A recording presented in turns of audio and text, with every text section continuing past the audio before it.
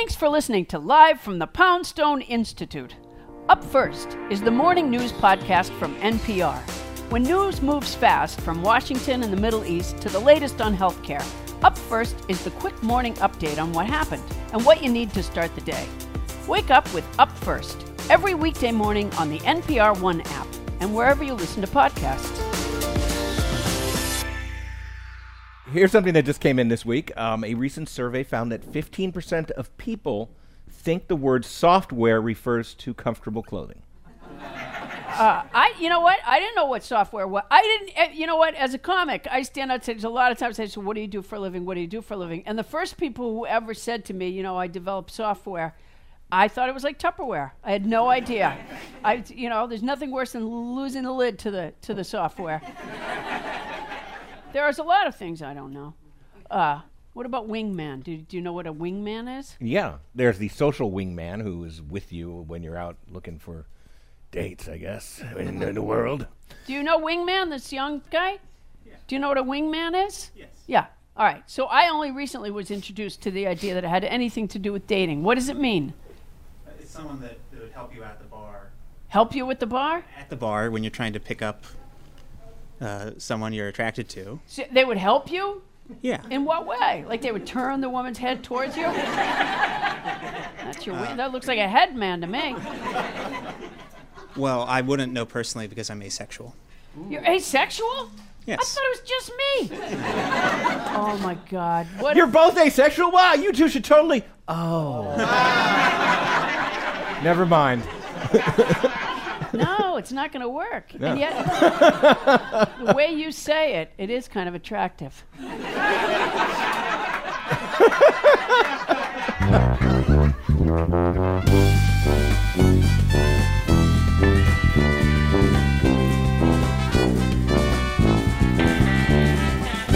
From NPR, it's live from the Poundstone Institute, where we continue our weekly search for all the world's knowledge. We just Google it, but that's not the NPR way. On today's show, a study finds you are not as pretty as you think you are. Even you, Clooney. And the Butthole Surfers, not the band. The researcher who chases down surfers on the beach and swabs them. Yeah, there. We don't know whether to call the New England Journal of Medicine or the authorities. And dropping by to take the PPP, the Poundstone Personality Survey, it's the great Dick Cavett. Yes, I'm Chief of Research Adam Felber. And now, here's your host, the director of the Poundstone Institute, Paula Poundstone.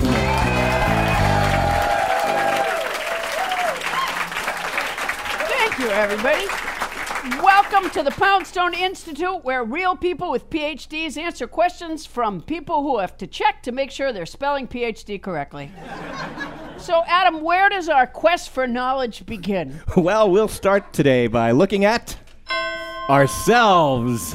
Yes, take a good look. Turns out we're not as pretty as we think we are. None of us are. Like, for instance, how would you rate your attractiveness, Paula? I feel that I have a real understanding of my looks. I starred many years ago. I was 23 years old. I started a movie called Gremloids. It was a...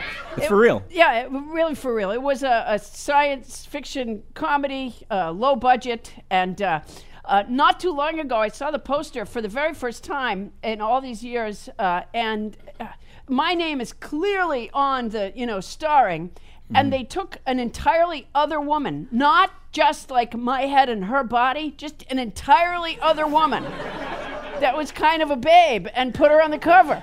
Wow. They just said, there's nothing we could do. There's no airbrushing. We can't do anything with this, yeah. Not worth the risk was their feeling. Right. So this movie was only going to be bought by like 2 people, but even to get those 2. That's exactly right. I would have been a turnoff to at least one of them. So yeah, I feel like I have an accurate impression of my looks. Well, I have some bad news for you in that, according to recent research, you're even worse.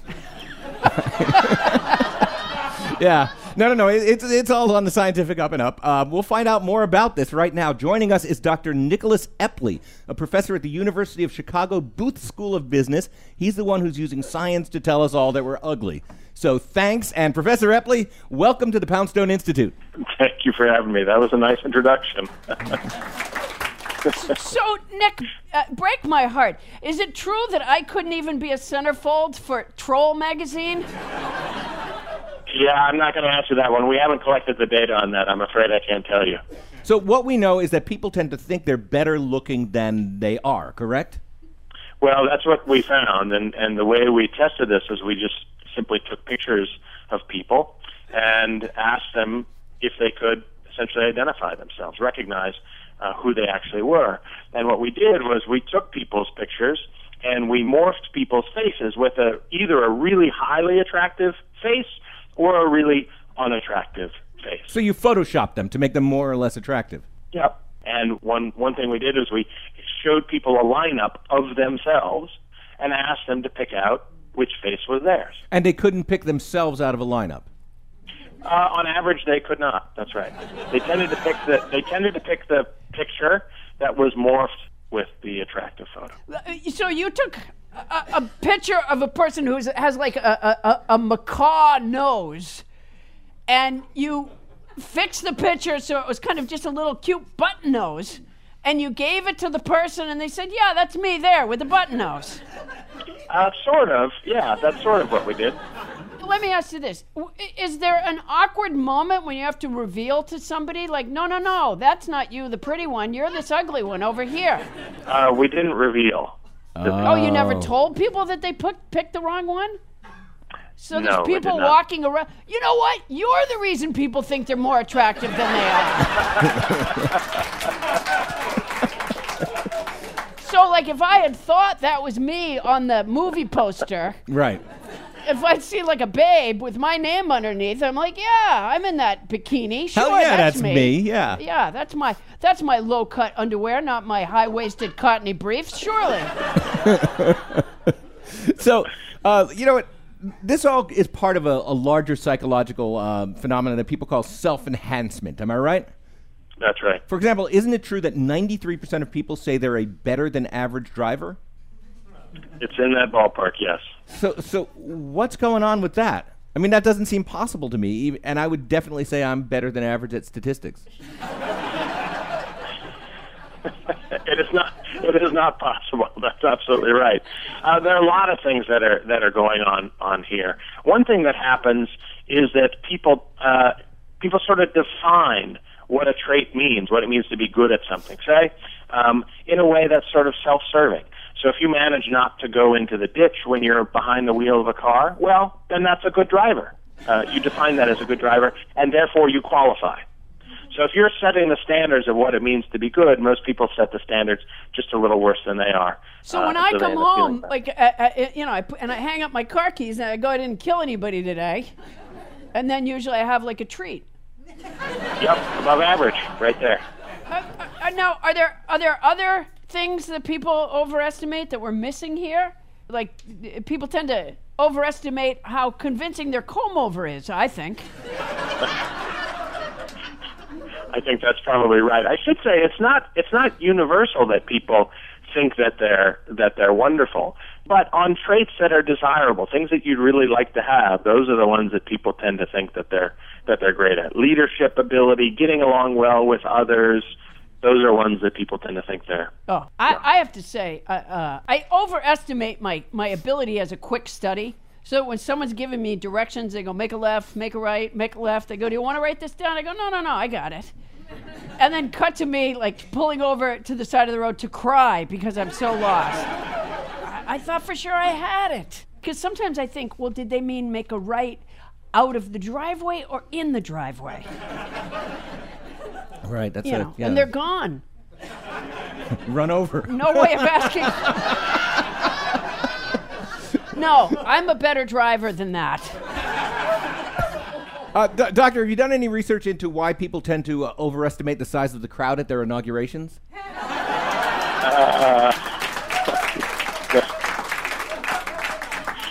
I'm not a clinical psychologist.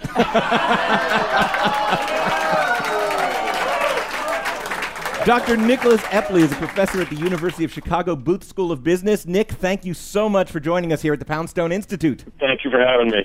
Nick Epley, everybody. All right, speaking of people overestimating their ability, did you see that Michael Phelps is going to... it was a great swimmer, no question. Oh, we love him. But he's going to race a shark. I think that's overestimating his ability. Unless he flips the script and races him on land. Yeah, exactly. He could win that. Imagine the arrogance of believing that you could swim against a shark. Lives its whole life is in the water. I'm gonna guess it's a better swimmer. It doesn't do a lot of other things. No, exactly. That's what. If it's just hanging around, what's it doing? Swimming. Yeah. If it's taking a day off, what is it doing? Swimming. If it's working really hard, it's swimming. Yeah. And by the way, the odds of it staying in its lane are so slim. Yeah. Yeah, and how are they going to get it to swim in that direction anyway? Yeah, well, Phelps will have to be in front of it, really, to motivate it. I also think that the shark, and maybe Phelps figures this is where his advantage is, but getting off that starting block just seems so unfair somehow. And Right. yeah. On your mark, get set. No, stop. Get back up there. Take your mark. No, get back up there.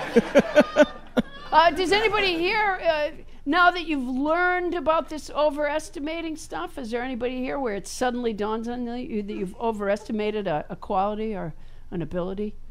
Look at the stunned silence from this crowd. This woman here in the second row, have we met before? Are you a friend of Adam's? Yeah. I'm Ken's wife. Oh, for God's sakes. I'm so sorry, Kate. Nice to see you. Nice to see you. All right, I should probably tell everybody Ken is one of our producers. You were out of context for me. Of course you're Ken's wife, and here I have you going out with Adam. This is awkward. Sorry, Ken. It's the worst possible way to find out. Well, Kate, you do like one-woman shows and stuff, don't you? Yes. Yeah, and have you ever overestimated the size of the cast? Quite often. Yeah. Is that how it became a one-woman show? Yes. I just thought you were doing it in Oklahoma. And you went out there, Oklahoma, and you're like, where is everybody?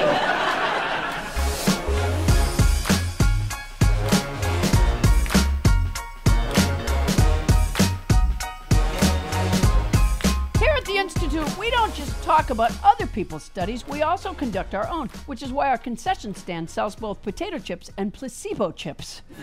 Today we're surveying our audience about Netflix viewing. Not so much what they watch, but whether they worry about what Netflix thinks of them based on what they watch. So, Paula, for instance, based on your viewing habits, what do you suppose Netflix thinks of you? I think Netflix knows nothing about me other than I wait till the DVD comes out. So you're not the streaming Netflix person. I don't use Netflix. I like the picture on the box. All right, well, we've asked our audience if they worry about what Netflix thinks of them, and our lab assistants are in the back room right now tabulating the data, and we will bring you the results as soon as they're in. I can't wait. It's going to be good. Yeah. Did you guys already fill out your survey things? Mm-hmm. I'm on the edge of my seat to find out. Yeah. Did you fill yours out yet? We did, but no. They haven't been collected? No one came around. There's a bunch that haven't been collected. Where's the crack staff? Tabulating the data. You know, the crack staff apparently thought they had done a better job than they did collecting.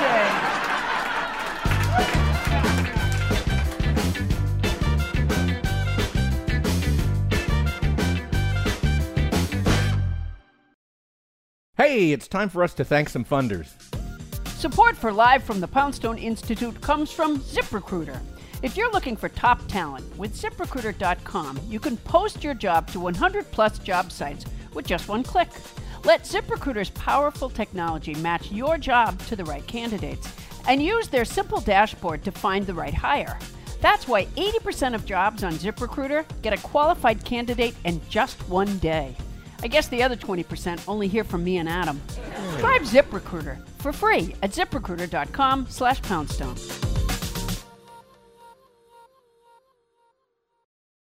Okay, Adam.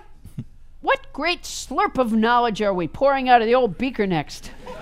Well, our next topic is swabbing surfers. Our guest, Cliff Capono, is a chemistry PhD student at the University of California, San Diego, and he is embarking on the Surfer Biome Project. Basically, he's traveling around the world taking swabs of surfers. Cliff, welcome to the Poundstone Institute. Hello, thank you for having me, Paula and Adam. Hey, thanks for joining us. Cliff, right off the bat, why surfers? Is it only because no one wants to swab bowlers? Yeah, I mean, surfers are definitely, they're not as easy to sample as you would think. They're kind of... Slippery. Yeah, they're really slippery, honestly. But I think the surfers really, they are kind of these weird demographic of people that will really risk, their profession, they'll risk relationships to be in the ocean whenever the waves are really good. So this kind of represented a type of people that are really dedicated to being in the environment, completely submersed in the environment. Right, and that's the reason why you're swabbing the surfers, right? Because they're in the ocean, and what you're looking at is the ocean. Yes. Yeah, we're trying to use surfers kind of as a proxy to determine ocean health. Uh-huh. You couldn't use a cup? Okay, so let's get into the nitty-gritty of this. You're swabbing these surfers to find out what kind of bacteria they're picking up in the ocean and how that might or might not be affecting their own inner biome. Is that more or less what's happening? Yeah, modern science is starting to recognize that we're finding out bacteria and fungus that live on our body are really influential in determining our own health. So we're trying to see what does that mean when someone goes into the environment a lot of the time.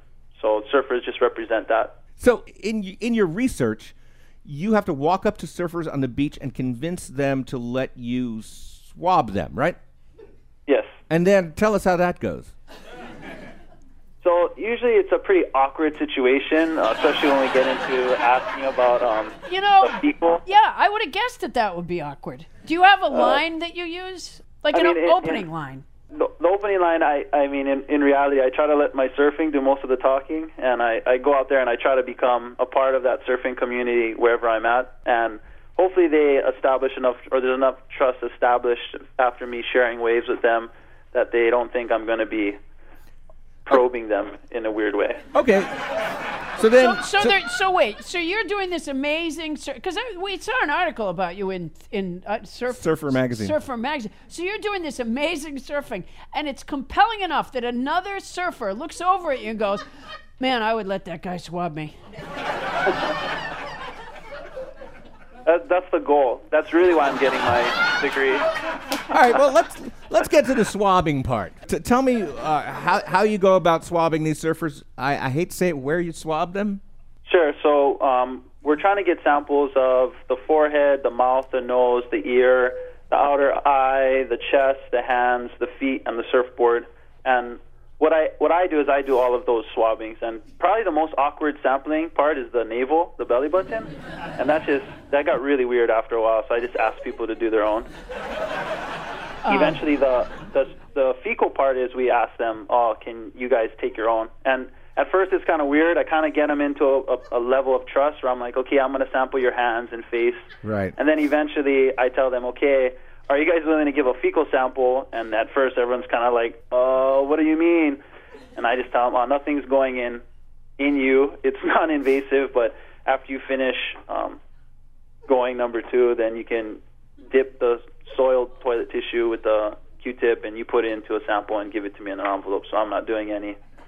Have you ever weird. Considered bringing with you a little cassette tape player and just putting in a tape and pushing play while you're talking to them so you have a background of getting to know you, getting to know all about you? Now that the word is out, Cliff, do surfers run when they see you coming? Or at the very least stand with their backs towards their surfboards? I don't know if too much people know about me. I feel like I'm pretty low profile. I kind of just creep up and get my samples and get out of town. Cliff, do you have any preliminary findings about this? Like, what are the fruits of your swabbing labors at this point? What do we know about the ocean biome and the way it affects ours? So right now, I don't really have any of the data. So how it kind of works is when we, as scientists, get results, we have to provide that information for the rest of the scientific community to critique. And it's not really encouraged to give the results officially to the general public without it being first looked over by the rest of the scientists. Okay, what I Okay, can but say- by the rest of the scientists, Cliff, I don't know if you realize you're live from the Poundstone Institute right now. I know. That's why I'm going to tell you guys the real deal right now. All I think right. we're going to be able to identify just how related we are and intimately connected to the ocean through the different types of bacteria that live in our skin and inside of our gut. So this is for the first time going to allow us to understand how the ocean is leaving traces, molecular signatures on our bodies. And hopefully that will allow us to better, have a respect for the ocean and maybe help us with better conservation practices along those lines. But for now, we should just kind of stay away from surfers, is what I'm hearing. Or me, unless you want to get samples. Well, Cliff, that was gnarly. Thank you so much. I hope your fellow Thank you. surfers will one day know you as something other than the swab guy. I hope so too. Cliff Capono is the man behind the Surfer Biome Project. Cliff, thanks so much for joining us on the Poundstone Institute. Adam and Paula, mahalo nui. Thank you very much. Take care, Cliff. Aloha. Hey, are there any surfers here? Cliff isn't with us. He's via phone, so don't worry that I was going to sample you or something. Any surfers? Oh, wait, there was a half a hand raised there. Yeah, what was it like? It was okay. I was impressed that I could actually stay up, but I couldn't figure out what to do once I got closer to land. And so I just kind of stopped. No, I can't. I have terrible balance. I one time tried to, what's the one where you pull behind the boat? Water ski? Water skiing, yeah. I tried to do that a couple times. I could never, I'm so impressed. I couldn't get up on a water ski, and nobody told me what happens when you fall. And, the boat continues to pull you with, let's just say, your private parts facing towards the boat. Oh. Yeah, well, Cliff would easily get a sample after. Really? Hey, if you're in LA and you want to do something that requires less reading than looking at the Hollywood sign, come visit us at the Institute. For ticket information, go to poundstoneinstitute.org. Ever since the Poundstone Institute was founded 200 years ago by my great-great-grandmother, Paula Herbert Walker Poundstone, we've been compiling data for the PPP, the Poundstone Psychological Survey. This week, our guest is the great Dick Cavett. Hey, Dick, welcome. Can we hear the rest of them applaud?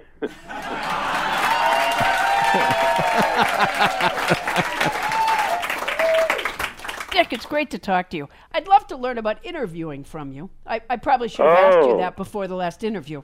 But what can you teach me about doing a good interview? Well, nothing as long as I'm in the business, because I don't need competition. No, but seriously, folks. So, Dick, you grew up in Nebraska, and from there you went to Yale. What was that transition like? Paula, did I ever tell you my first faux pas? I walked out onto the Yale campus with wearing brown and white shoes. And, oh, God, that was just... Worst part was the white one kept getting dirty. 2, 3, 4, and I want to tell you... I'm sorry. No, that was a good one. All right, Dick, are you ready to take the Poundstone Psychological Survey? Sure. There we go. It's a pretty simple process. What we're going to do is we're going to determine what kind of personality type you are by asking you 3 questions. Oh, let me ask you one. Sure. Is this a podcast? Yes. Yeah. What are the naughty language You can say whatever you want. limitations? Let I me have a get list started. here. Okay, good. Wow. Go ahead. All right. Question number 1, Dick Cavett. Which president would it be more of an honor to be insulted by? Richard Nixon, Donald Trump, or the president of White Castle Slider Appreciation Club? Well, I've already been insulted by at least one of them. And if you don't believe me, go to YouTube, put in Cavett Nixon, and you will say see him in the Oval Office, this is from the tapes, saying to his lickspittle H.R. Haldeman, Cavett, oh, he's the worst. Nixon interrupts and ends with the line, a little boy grew up in Nebraska, lives to hear his president say, Cavett, how can we screw him? Wow. Have you ever had an honor like that, Paula? I Seriously? have not had an honor like that. How did they screw you? Well, it's interesting. I did that special called Dick Cavett's Watergate. My favorite moment, I think, maybe is when Carl Bernstein says, for the first time in the history of our country, we had a criminal president and a criminal vice president, Agnew. And, well, Spiro Agnew, when you get to the question, who's been your dullest guest, that's it. Really? What did you try to talk about with Spiro Agnew? Do you remember that he wouldn't respond to? Here's exactly. Good question. They put up an easel, and they put up 6 caricatures of Agnew by Herb Bloch and all the big-time caricaturists. And they said, he will have amusing things to say about them. So I started with Herb Bloch, and I said, this one, they seem to always make your eyes very thin. And he said, yes, they do. Oh, boy. I thought that was, as you could probably guess, that was his best line. And I couldn't wait to get rid of it, bastard. And but you know that I'm the anagram freak who can't stop seeing anagrams everywhere. No, I didn't know that. Oh, you didn't know that? No. Anyway, so what frustrated me was after we dumped Agnew out the door, 1 minute later, I realized I could have said, as it dawned on me, do you realize that your name, rearranged, spells grow a penis? Check it out. Man, Now, Paula. I would hate it if that dawned on me too late. Well, I told Gore Vidal that, and he said, grow a spine would work too, but yours is much better. Yeah, no, stick with yours. All right, Dick, question number 2. You wake up on a desert island with a coconut, 4 feet of rope, a mirror, and an electric blender. What's the This first... has happened to me twice.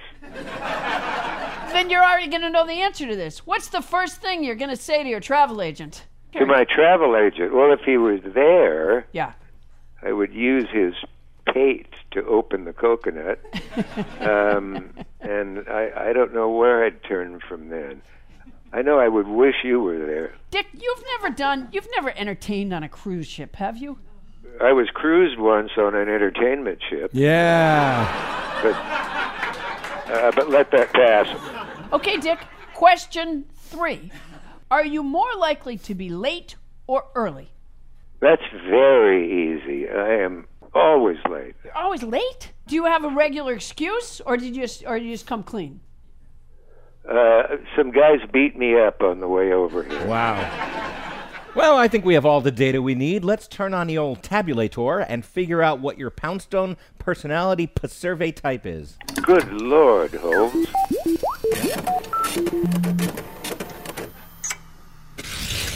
And here are the results, Poundstone. Just as I would have predicted, Dick Cavett, you are personality number 72, the dolphin. One of the most highly intelligent animals, you create extremely complex social systems, engage in lively and eloquent conversation, and yet you still get good television ratings. Well, Also, when we throw you a herring, Dick, you always catch it. I can bounce a ball on my nose pretty well. And you balance a ball on your nose very well. Ladies and gentlemen, Dick Cavett. Thank you, Dick. Thank you. Thank you so much. I really appreciate it. Check out NPR's Hidden Brain, hosted by Shankar Vedantam. Hidden Brain uses science and storytelling to help you understand the world around you and yourself. Wondering why it's so hard to change your best friend's views? Feeling like you're in a bit of a rut and need to get unstuck? Hidden Brain can help you with those questions and plenty of others. Find it now on the NPR One app. and wherever you listen to podcasts. Okay, Paula, we have the survey results now. great. Yes, we do. I love the survey results. Once again, the question we asked our audience is, do you ever worry about what Netflix thinks about you based on what you watch? And it turns out 47.5% of people worry what their Netflix selections say about them. So I have some of the survey answers here from the audience, and I'm going to read a few of them. How would Netflix describe you based on your viewing preferences? Watcher of romantic comedies with strong female leads and puppies. How many romantic comedies have puppies? Well, if you consider Bridesmaids a romantic comedy, Okay, I wouldn't. it was, well, there's a couple that gets married. Oh, there was. Okay, yeah, I will that's- now. Then I that's will. romantic. It's very romantic. Yeah, and if you weren't going out with Ken's wife on the side, you'd know that. I'm sorry to have to unravel this. Bad night for Ken and me, and yeah, yeah. honestly. How would Netflix describe you based on what you watch? I eat too many pastries and don't have the stamina to finish Mad Men, even after 2 years of trying.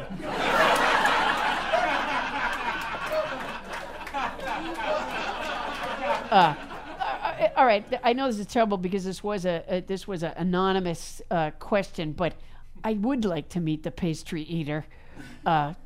Anybody? Oh, there you There's only one way to know for sure, which is to ask questions about the end of Mad Men. No, we've got our pastry eater right here. Pastry eaters over there. I've never heard anyone confess to eating too many pastries. Well, yeah, I've been watching a lot of Great British Bake Off, so I think that... You've been watching a lot of Great British Bake Off? Yeah. And so do you make the pastries? No, I just watch other people make delicious So you pastries. watch them, but how do you... See, if you see them do it on TV, you don't get to eat it. Afterwards, like, there's biscuit mix in the kitchen, like, you just can't avoid it. I've been able to avoid biscuit mix in the kitchen. Wow, that was another overestimating thing. No, we should do another quick survey. All right, just by applause, how many people have been able to avoid the biscuit mix in the kitchen? You're unique, sir. Well, thank you very much, sir. All right, how would Netflix describe you based on your viewing preferences?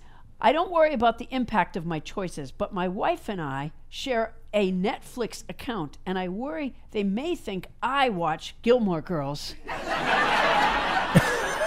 I worry. Yeah, I would never share an account with somebody else. That's just a mistake right there. Really? Yeah. Do you have a Netflix account? I do, and we've created different Do you identities. share it with Ken's wife? That's No, it's Ken's wife. That would blow the cover. yeah. That's the last one. I love that sad little Oh. Remember when there was a television show? I forget what it was, but at the end of it, like when they showed like the final credit, and then they showed the production company thing, and didn't they call their dog or something? And wasn't it Ubu? Yeah. I just wish for our little signature thing at the end when I go, okay, thank you for coming. It's great having you. And then we read the credits and everything. And this is NPR. I wish there was a little voice that went, oh. Well, we'll work on that.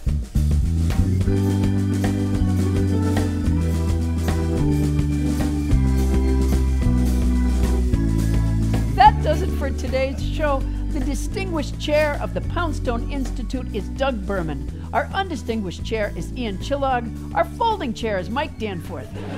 Our Sunnian chair is Franny Kelly. Our King Louis XVI chairs are Steve Nelson and Anya Grunman. Special thanks to John Cohn, Liz Brown, and Tony Federico at Southern California Public Radio, Erica Reddick, Ken Lezebnik, and the folks at Nerdmelt. Our technical directors are Patrick Murray and Stephen Colon. Live from the Poundstone Institute is produced by Urgent Haircut Productions in association with KPCC and is reluctantly distributed by NPR. You can visit us at poundstoneinstitute.org or find us on Facebook. Thanks to our head of research, Adam Felber. Thank you for listening.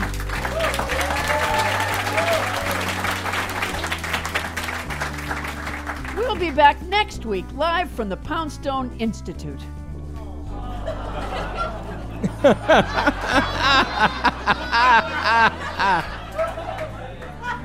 You underestimated how funny that was going to be.